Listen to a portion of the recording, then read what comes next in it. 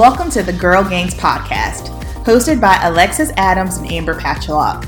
We are NPC bikini and wellness competitors on our road to pro.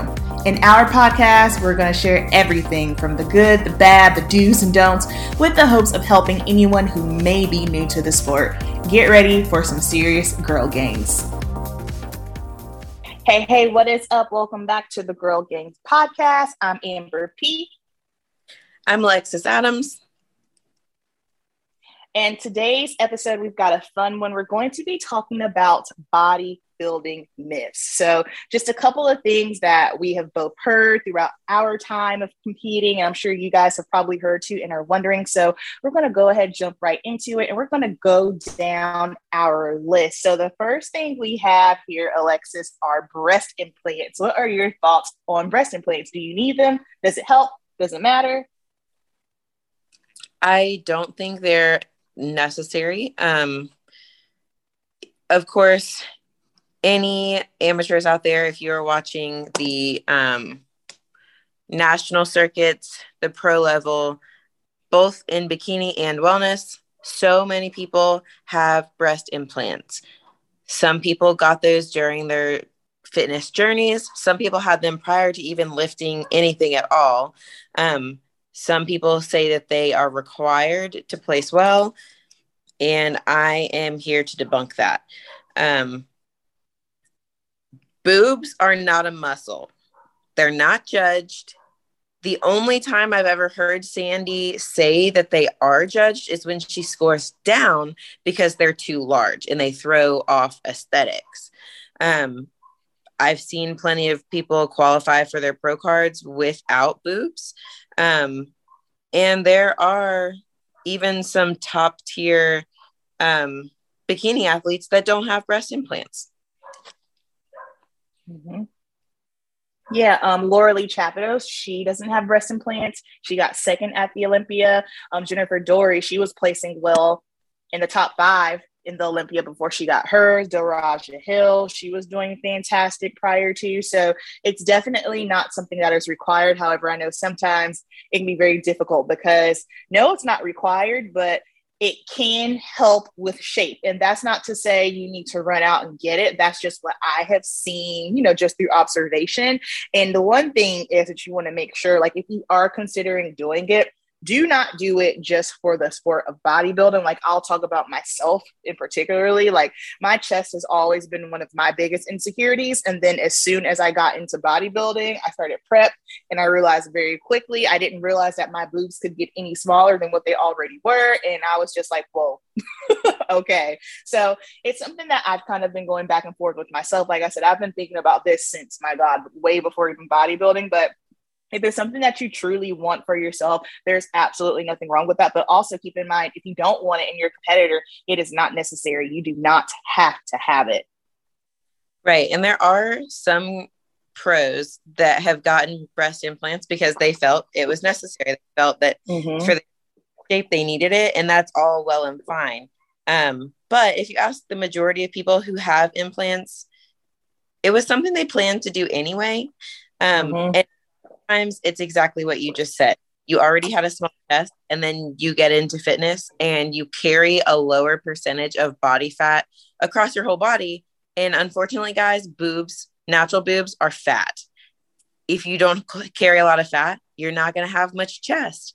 And a lot of women value that as something that is important to them aesthetically. So to each their own, but please remember that breast implants is a major surgery. You are put to sleep. They're cut. You can't do a lot of things for several weeks after the surgery. It's a very large healing process. There are complications that come along with it. It's not something to do just because you are infatuated with the bodybuilding lifestyle right now.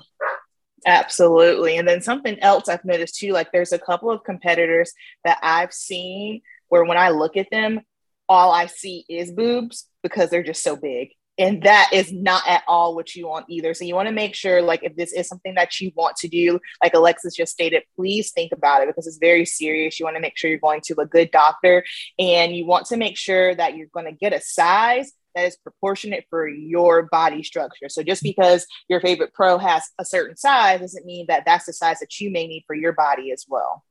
Right. And I think that's also something to take in consideration rather than the average population, which breast implants are very popular, not just in bodybuilding. They're popular across all women in the United States right now.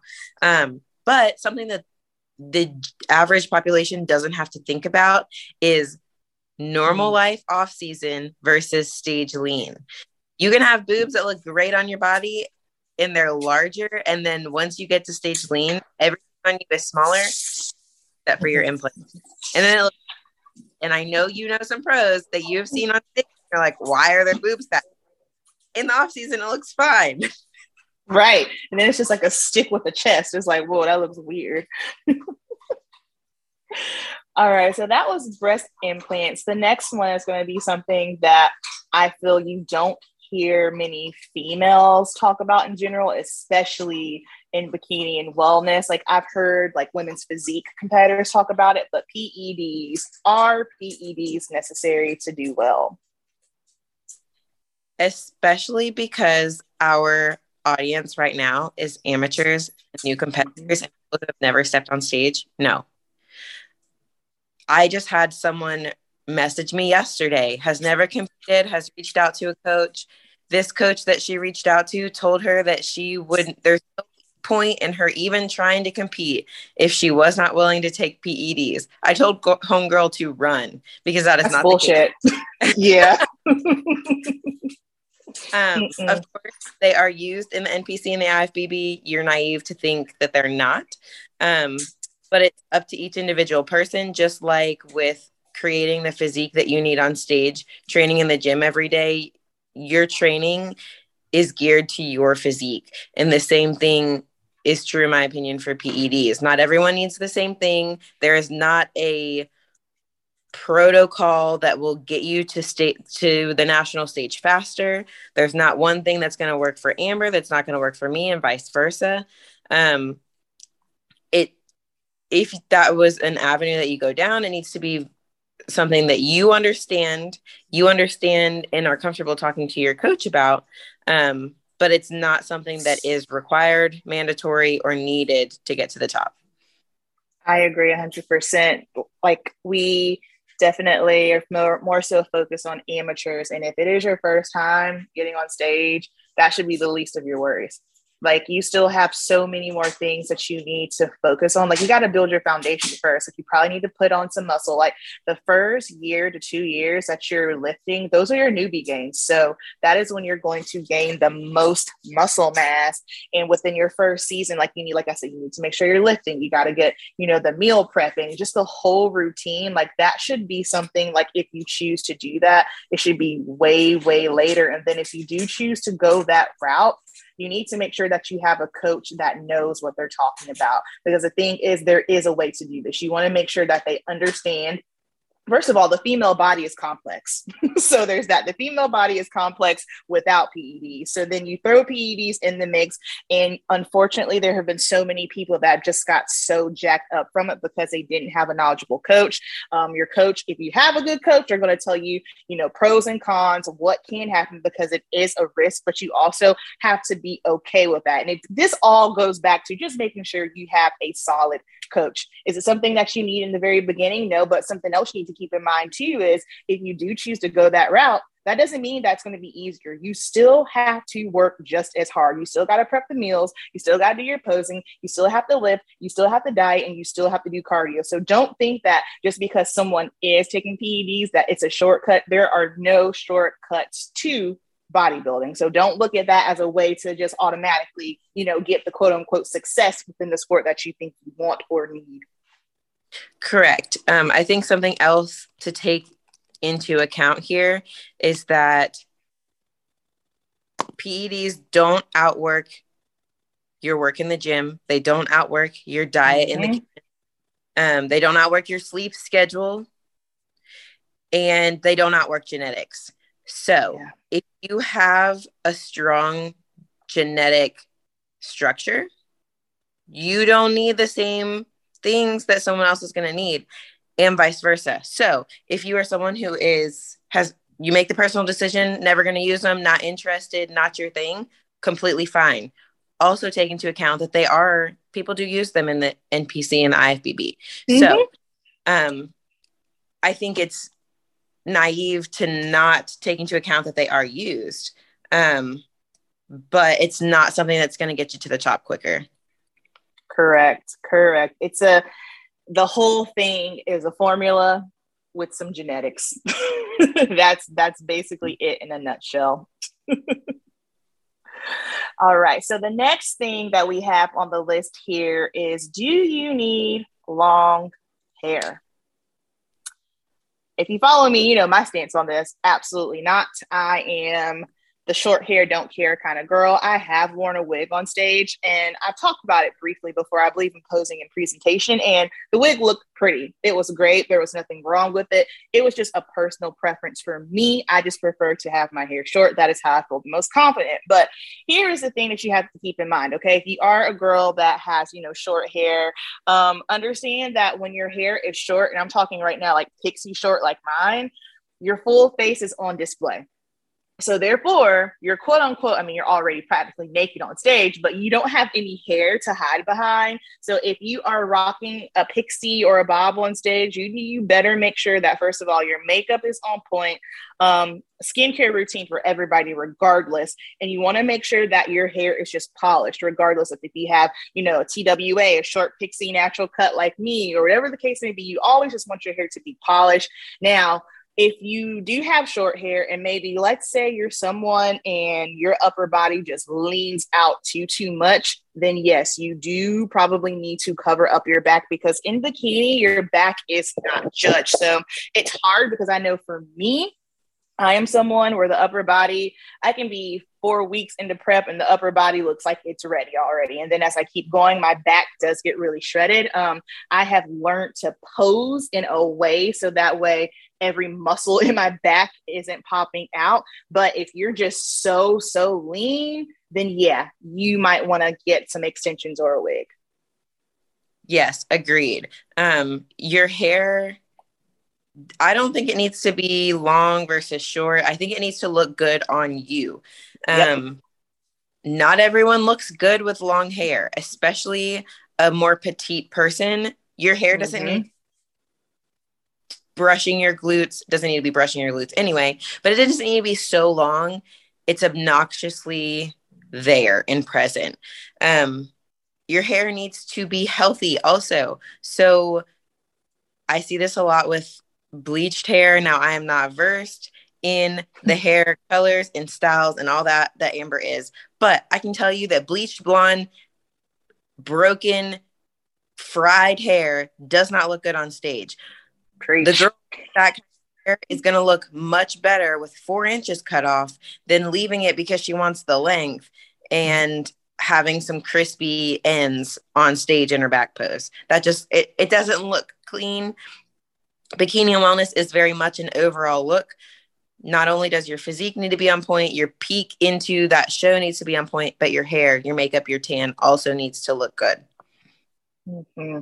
And going back to what Alexis was saying, like I tell my clients this in salon, I would rather see shorter, healthier hair versus long, jacked up, unhealthy hair. So make sure you're getting your trims. And then for my girls that do have, longer hair, you do not want your hair to touch your glutes. In fact, you want to be able to see that gap between your waist and your glutes, because I have found that when you can't see your waist because the hair is so long, it really takes away from your shape. Like I know that's something I'm just so just really particular on with Alexis. Like the day before show, I'm like, hit your back pose, because her hair grows so freaking long. Her hair grows fast, excuse me, so freaking fast. So I'm always checking to make sure that the hair isn't covering her glutes, because we work hard for the glutes, okay?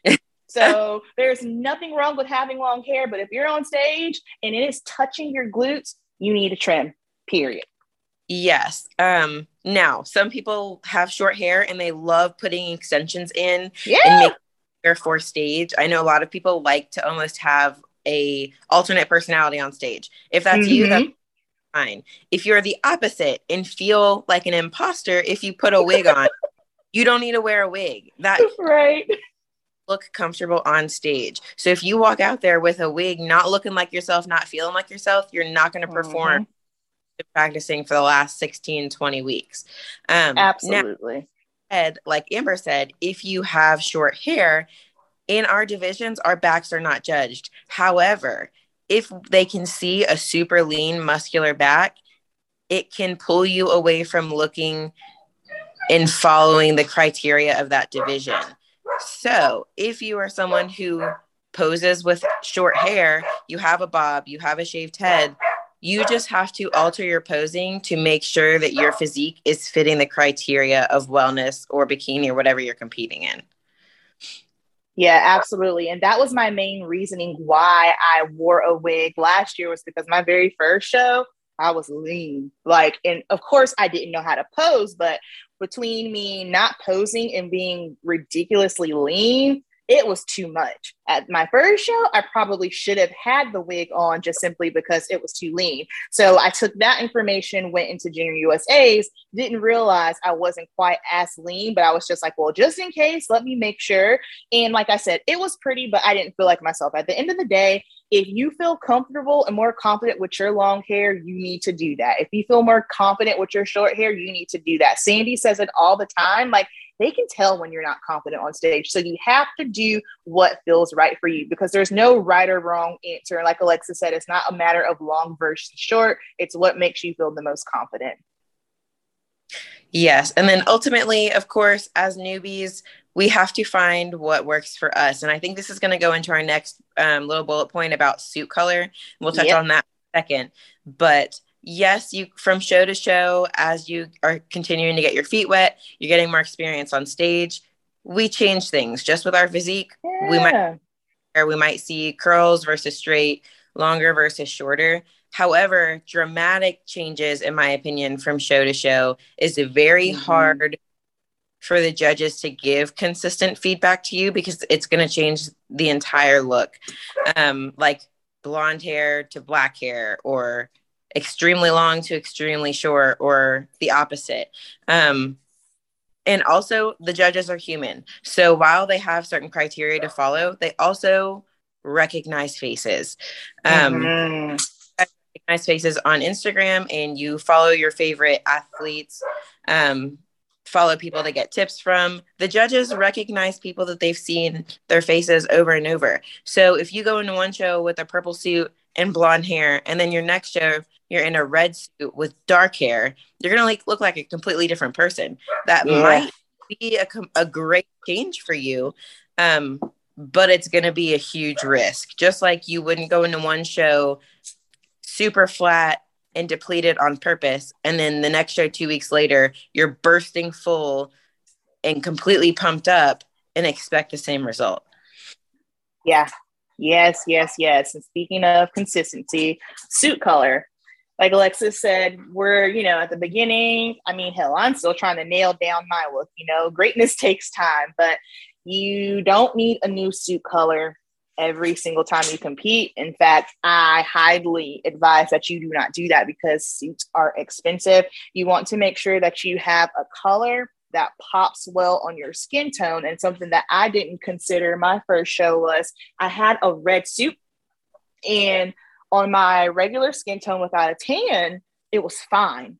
But once I tanned, and protein has more of a red undertone, so my dark skin and my undertones, I have more of a golden undertone. And so with the red undertone of the protein, and then my protein suit, and then my red suit, it didn't look the best on stage.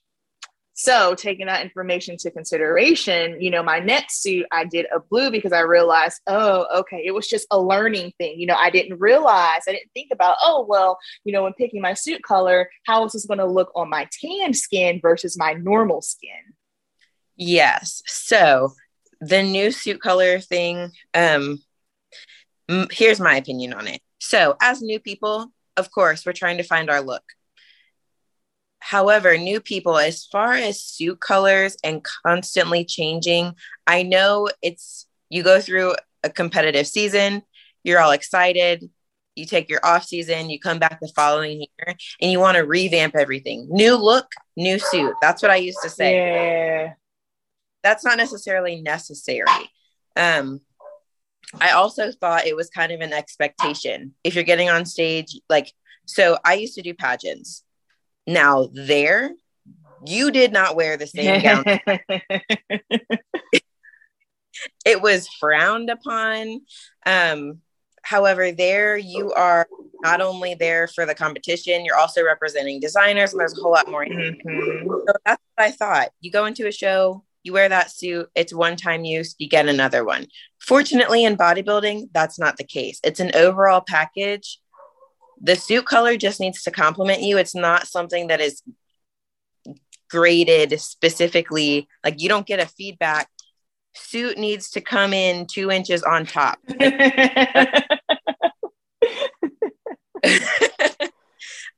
So as new people, as we find the look that best suits us, it's okay to change your suit color, especially if that is something that you get in feedback.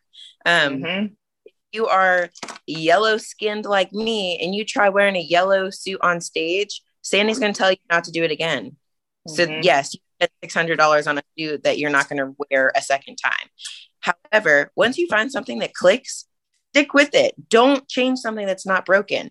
I was listening to Ashley Kaltwasser's podcast yesterday, and she wore green from like 2012 to 2020.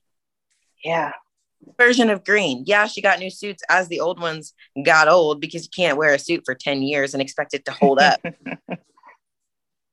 But that color was her color. She didn't need to go off into purples and teals and just go crazy just because she could. She found something that worked, and she kept with it, and it got her pretty far.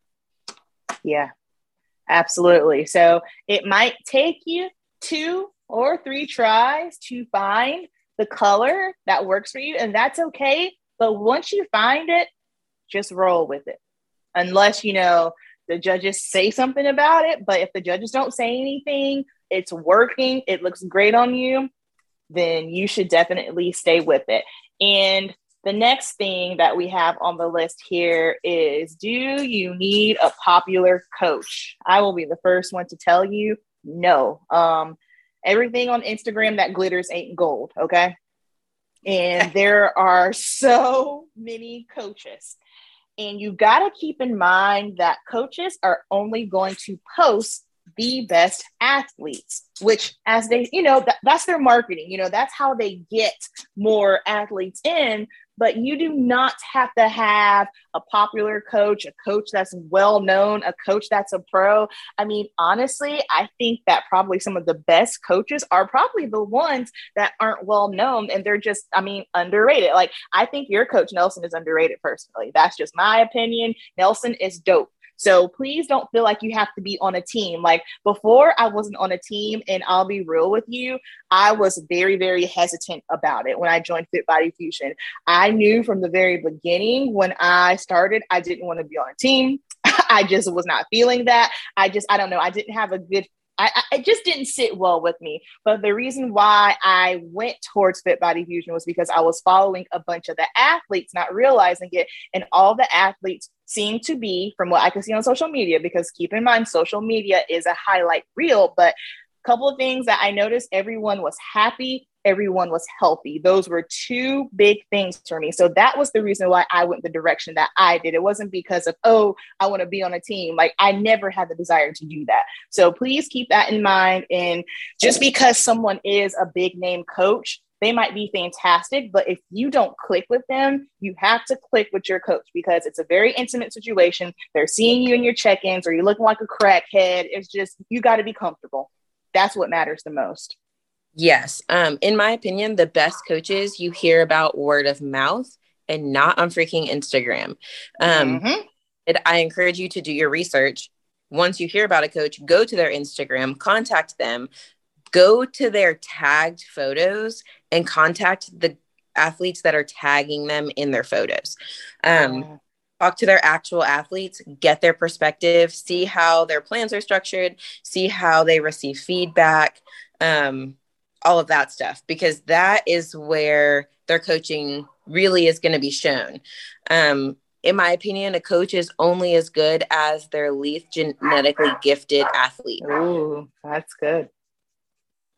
Of course, an athlete with good genetics is going to they're going to have changes and transformations much quicker than someone who is not as genetically gifted, and it's going to take that person more time.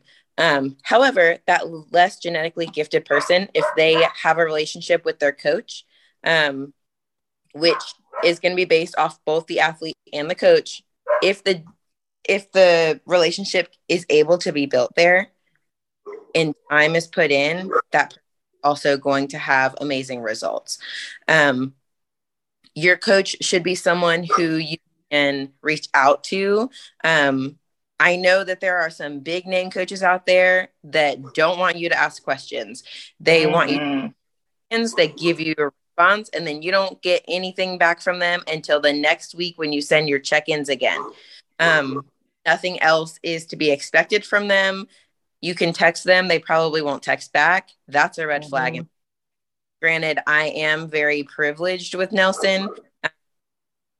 I can ask any kind of stupid question. He's not going to make me feel like it's stupid and going to give me the answers that I need in order to grow from that point and learn more, have more knowledge in my bank. But if you have a coach that just wants you to go through the motions, doesn't really want you to understand why you're doing something or how it's going to benefit you, that's not going to help you grow over the years. Yeah, no doubt. That's 100%. That is key because, and again, I'm biased. I've seen it with Nelson, and of course, I'm coached by Jordan, and just the care that they put into their athletes. Like Alexa said, like same thing. I can ask Jordan a question, and she is going to give me a Bible verse long response. She is going to break it down, and she's going to be like, "Do you get it? Do you understand?" Yes, and that is what it's about. Same thing. I wasn't sure how it was going to work at first. I was very hesitant because with Jordan, she's a bikini pro. So I'm just kind of like, how in the world are you a pro? You have all these athletes and you're able to give everyone attention. I don't know how she does it, but she does it. She does it because she's passionate about it. You know, I understand that that is not typical for the average pro that has competitors. I'm very blessed in that aspect because she just competed last weekend at the Hurricane Pro, which she won. Shout out to her. And she also had other athletes competing that day at the Hurricane Pro, and then another show, I believe, in Texas. So you want to make sure that your coach isn't someone who is just going to say, first of all, do what I say and keep it pushing. And you want to make sure that you're getting a response time. Those things are very, very crucial. Right. And then again, with the popular thing, you need to determine what is popular. Popular is the amount of followers they have on Instagram. People can buy followers on Instagram. And if you don't know it, like if you don't know what to look for, it just looks like they have this huge following. They must be a great person. Right. Also, some coaches are popular because they have rosters that are way too big and they cannot give attention to all of the athletes that are on their rosters. If one person has 600 athletes and has no assistant coaches helping them, there's absolutely no way in freaking hell they are giving all 600 athletes the attention they need. No sleep, and their phone would be connected 24/7 because their phone would be dead. Like it's not going to happen. So just because they have a ton of athletes, that's also not a reason to trust them with your bodybuilding career. Absolutely. I remember when I had my phone consultation with Jamie, she's the head of Fit Body Fusion. I didn't even realize that Jamie had coaches under her. So in my mind, I was going into it thinking, oh, okay, well, Jamie is the coach. And she straight up told me, she's like, no, I have coaches under me because I can't do it all by myself. And I was kind of like, oh, okay. So she was the one that placed me with Jordan. But the fact that she said that to me, like she has a big team, but she's also smart enough to understand I can't do it by myself. Like, I don't know how some of these coaches, like you said, that have rosters of 600 people, to me, like a lot of people are slipping through the cracks. No, it's not possible for someone to give their undivided attention 100% to everyone. And that's even so with lifestyle clients too. Like, I feel like some coaches, and this is just from me standing back, looking at the background, like they have lifestyle and prep coaches, but I feel like some of these coaches, they do kind of put more emphasis on their prep coaches, and the lifestyle people just kind of get left by the wayside. And I'm just kind of like, that's not cool, because lifestyle, you're changing someone's life forever. You're taking someone who is probably maybe not in the best of shape, maybe they're obese, and you're trying to get them to a healthy body fat. So I'm just, if someone has a lot, and I'm talking like a lot of people, you might want to really, really reconsider. And you can never go wrong with just asking questions. And if you're asking questions and they're not giving you good answers, then that's a huge sign. Right. And if you are brand new, you need someone who has the time to respond to your text. Now, there are like huge coaches that have a lot of pro athletes. Some of them can manage a massive roster because their athletes are at an elite level already. That's different. Ask, what can I sub instead of chicken? Or what can I do if I run out of this? You know, like those are things that I already have under my belt after doing this for 3 years. However, when I first started, my coach still had the time to say 1 English muffin equals this many oats equals this many rice cakes. Right. And okay, thank you. You know, like little questions like that, or my knee is hurting in this exercise. What can I do instead? Still going to get me the same result. You need someone that can answer those questions, or it's going to hold you back. Yeah, I've even heard some coaches, and I think it's very honorable, and I love when people are just honest. I've heard some, coaches say, hey, if you're a newbie, I'm not for you. And I think that's dope. Like, be realistic, because of where they're at in their coaching. They don't have time for that. And at the very beginning, when you were starting out, like, oh my gosh, like I just think back on some of the questions I was asking my old coach, Lauren, because I had no idea, because it's a lot. And the thing is, you need someone that has not only the time, but the patience. They want to educate you. They want to teach you. That's key. Exactly. And then last but not least, should you win a regional show before going to nationals? I can speak to this because I am someone who has never won before, and I went to nationals. Now, I understand why someone would say this, and I understand why someone like me, who has not won but still went to nationals. If you are starting out and you've never lifted before, you don't have any athletic background, and let's say you do a regional show and you win and your coach is saying no, it's probably just simply because you need to build, and that is okay. When I started, I wasn't someone that had zero muscle. I had some muscle just from being competitive cheerleader and for coaching gymnastics for 7 years. So just constantly lifting people in the air jacked me up pretty good. Did I still need to work on things? Yes, absolutely. But I also understood that for the average beginner, I did carry a little bit more muscle mass than the average person. So that's why I chose to go ahead and do nationals. So my first show, I actually didn't even qualify. I came in 3rd place. That was 2019, October. So 2020, when I started prepping, the COVID year when everyone was basically in prep for a year, don't recommend doing that either. They changed the qualifications. I believe they made it top 5. So at that point, I felt like, well, you know what? I'm qualified.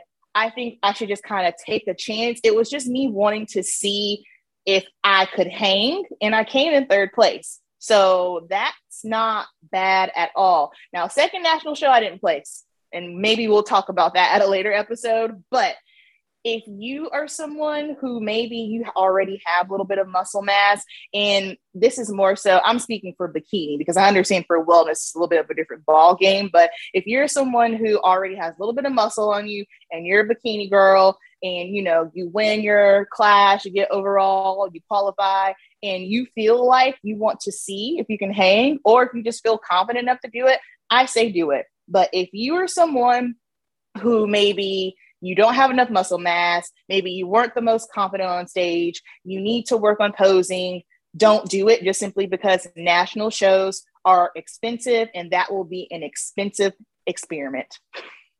Yes, I think it's important to, one, what are your goals overall? What do you personally consider a success? Now, me going into it, my first prep, I only wanted to do one show ever. I just wanted to be able to say that I did it. My husband did it. I wanted to experience it. That was it. Had no intentions of ever competing, prepping again. Wanted to be a normal person after my first show. And here we are 3 years later. Of course, that trajectory changed.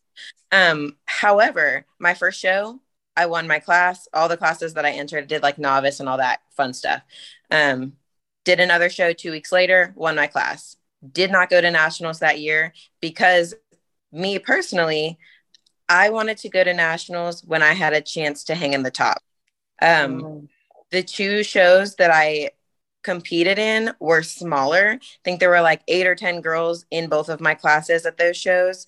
And the competition that showed up, I mean, I was a complete newbie, did not take an off season prior to going into a prep.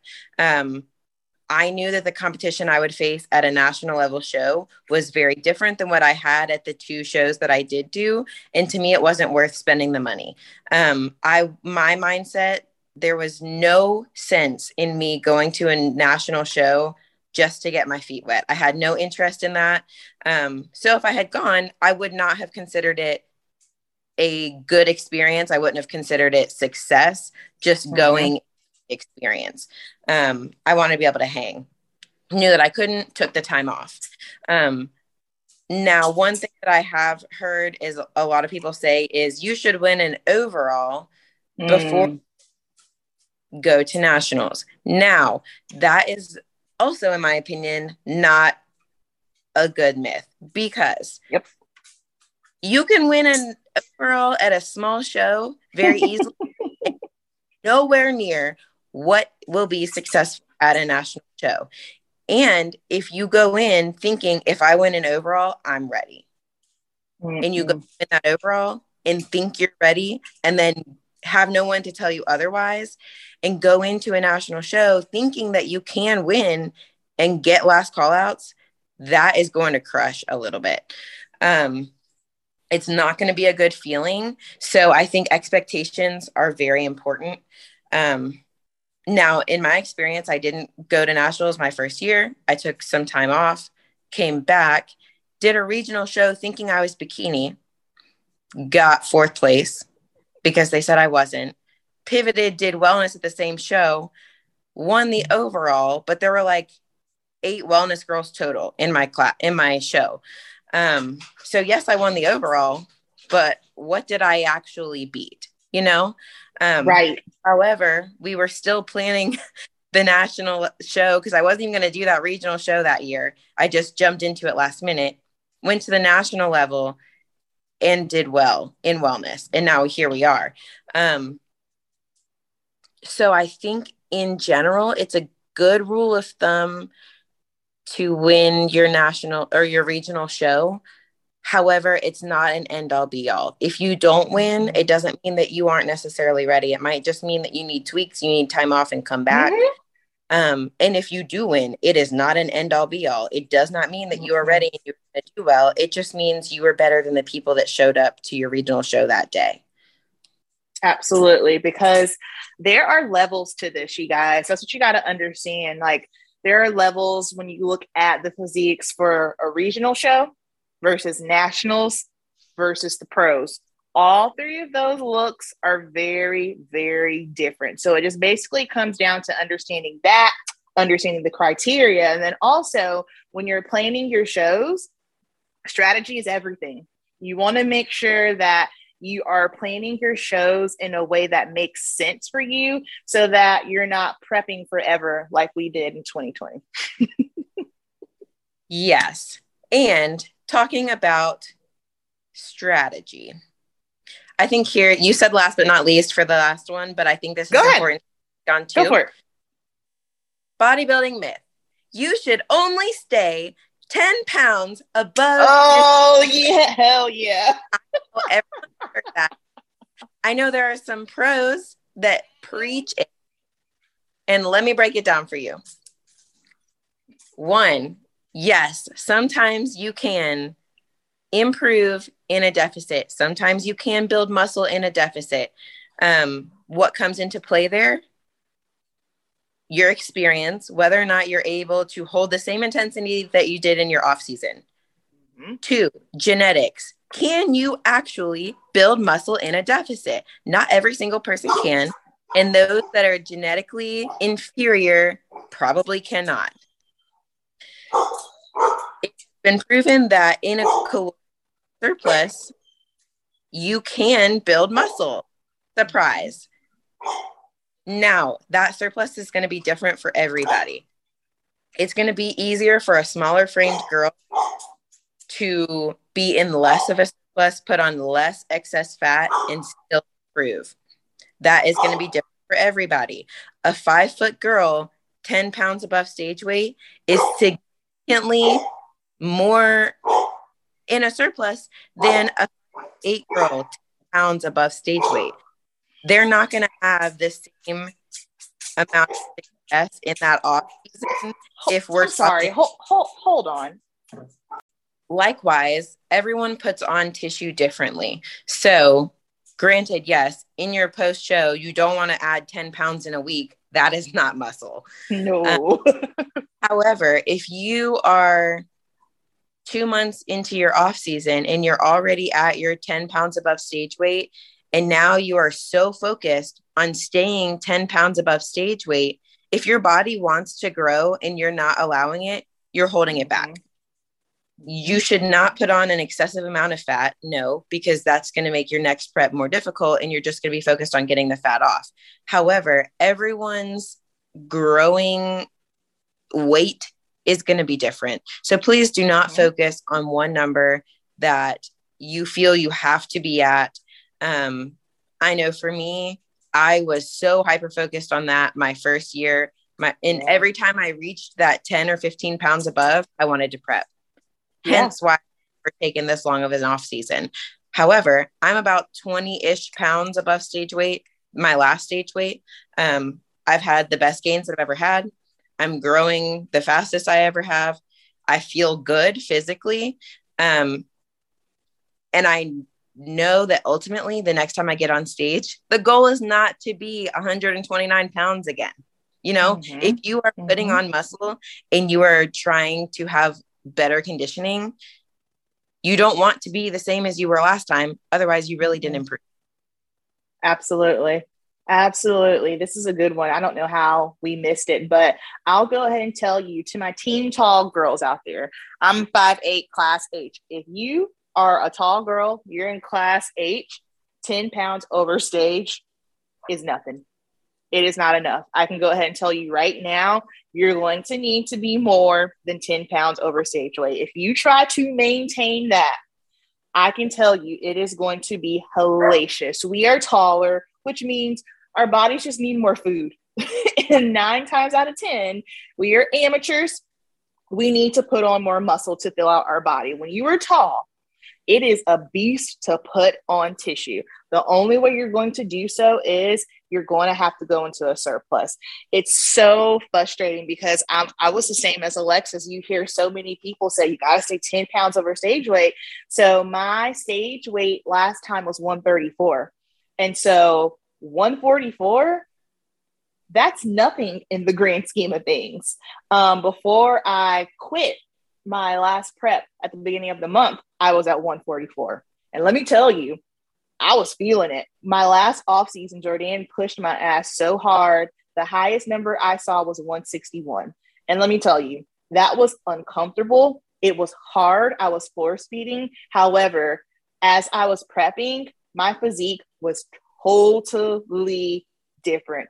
She told me that we're probably not going to be 134. She's thinking I'll probably be somewhere between like 136, 138. And at first I was like, absolutely not. That's not going to be a good stage weight. I need to be lighter. But now that I look at my body and I see the muscle that I put on, I'm like, oh, okay, that makes sense. Because if you put on good muscle, then yeah, it's okay if the weight is up on the scale for your show day. But you also got to keep in mind, judges don't care how much you weigh. Like, it's a physique contest. Yes, we use the scale as a tool, but they're not saying, oh, how much did she weigh when she woke up this morning? They don't give a shit. They're looking at your body against others, who shows up with the best body. But please, if you are especially a tall girl and someone is telling you that you need to be 10 pounds above stage weight and maintain there, absolutely not. For me right now, like, I'm in a little bit of an interesting place because, like I said, we called off prep at the beginning of October, and then 2 weeks ago, or maybe 3 weeks ago, we decided that I just wasn't going to compete at all this year. And so right now, I'm just kind of at a holding phase. So I am only 3 pounds up from when my last prep check-in was, which that's not bad. We're just kind of holding and maintaining. And then we're probably going to start cranking things back up towards the end of the year. But where I'm at right now, like, I'm not doing cardio. So, and that's going to vary for everyone else. Not doing cardio. We're slowly pushing food up because guess what? I now have the opportunity to grow and we're going to utilize it. So if the scale goes up a little bit more, it's totally fine. Now, are we trying to do like a killer off season like we did last year and pushing back up to 160? Absolutely not. I'm just kind of in a maintenance phase. So a couple of things to keep in mind when you're a tall girl, or just in general. Don't be afraid of the scale, guys. So now, of course, if 10 pounds above is where you feel good, you're making changes there, you're seeing the results you want, please stay there. You don't need to push food just so that you don't chase a number either way. I also just want to make it one more highlight. A lot of the people who are staying significantly lean in their off season, 10 or 11 pounds above stage weight, they're pros. They're making small build. They don't need to put immense amounts of tissue, especially in bikini where you can easily max out. They're just changing shape at that point. And that is completely doable in maintenance calories or a minimal surplus.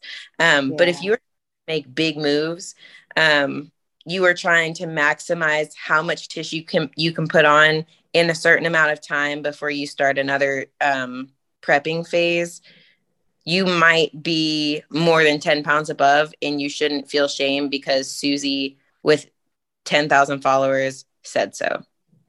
Correct. Us amateurs, you guys, we are not the same as the pros. And even the new pros, you know what I mean? Like, we're talking about seasoned pros like Ashley K. Ashley K does not need to put on any more muscle. She doesn't need to. So unless you were at the place where you don't need to build anymore, different story. All right, you guys. So that is going to wrap up Bodybuilding Myths. We appreciate you guys listening so much. Please, if you ever have any requests or anything you want us to touch on the podcast, you can send Alexis a message. You can send me a message, and we will add it to the list. So you guys take it easy, and we will talk to you next week. See ya.